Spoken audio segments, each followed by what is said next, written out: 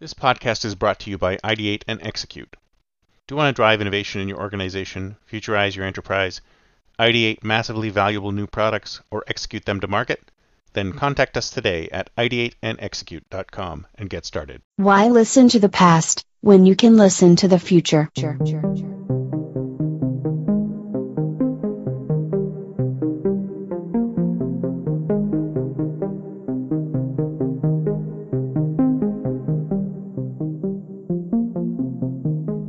Welcome to the Think Future podcast, broadcasting from deep in the heart of Silicon Valley, California. We focus on innovation, startups, and the future, not necessarily those and not necessarily in that order.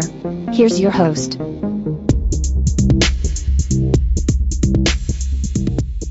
Good morning, everyone, and welcome to Think Future.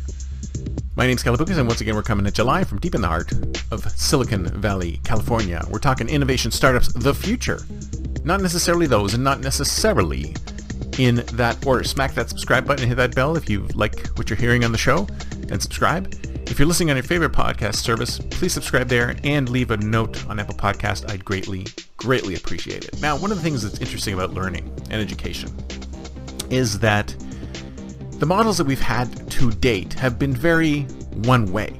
There's the learned professor or the learned TA with all of the knowledge, and then there's the students who know nothing, and they're expected to absorb knowledge from the teachers, from the lecturers, from the professors.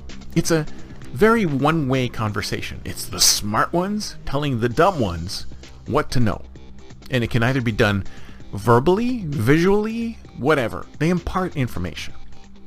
And I've always thought what was interesting is that most of the time in these type of arrangements where you have one person just bleh information out, it's very rare, at least in my experience, that you get a really good one-way communication of really good data. I mean, when was the last time you went to a webinar or a seminar or a class where you felt that it was action-packed with information?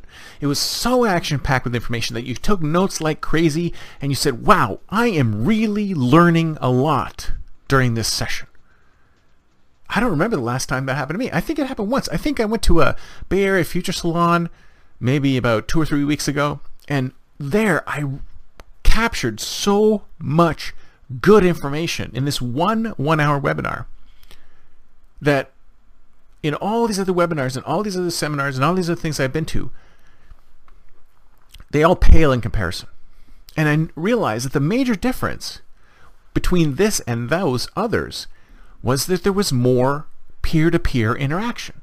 I actually learned more from the peers who were throwing things into the chat than I did from the actual content itself. And I came to the realization is that this is very similar to what happens when I'm watching YouTube videos or any situations where people are generating content. Sure, there's many cases where people generate content and there's a piece of education there, and it's helpful.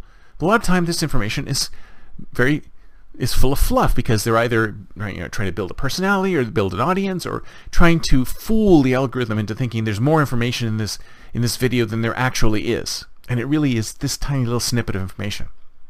So what you do is you have the crowd saying, go to this part, or here's an answer, here's another answer, here's another answer. So if you think about it, you're actually learning more from your peers who are viewing the video than you're actually learning from the video itself.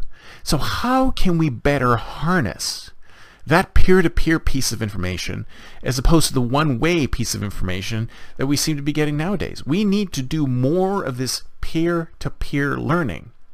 Because there's always somebody, and if you think about it, people who are educators may not necessarily have the best knowledge or be able to provide the best education on something. Probably a practitioner is probably better suited to provide the best education on something. So how do we get practitioners to actually step into the education conversation and help those who don't know get up to speed? It's got to be peer-to-peer learning. So that's why I think that one of the things that we need to do to help disrupt education is we need to eliminate many of these certifications that teachers need to have and say, you can teach if you can provide this bit of information. Sure, that makes it a little more Wild West, but the reality is that when was the last time you really learned something? You really, really learned something. Did you learn it in a class at a school? Or did you learn it on the job? Or did you learn it from a YouTube video? Did you learn it from somebody who has credentials? Or did you learn it from somebody who has real life experience? Just think about that for a second. Who is better suited to teach us new things? Is it the professor in the ivory tower? Or is it the guy on the job, in the role, doing the actual work? That's it for me for today. See you next time. Until then, don't forget to think future.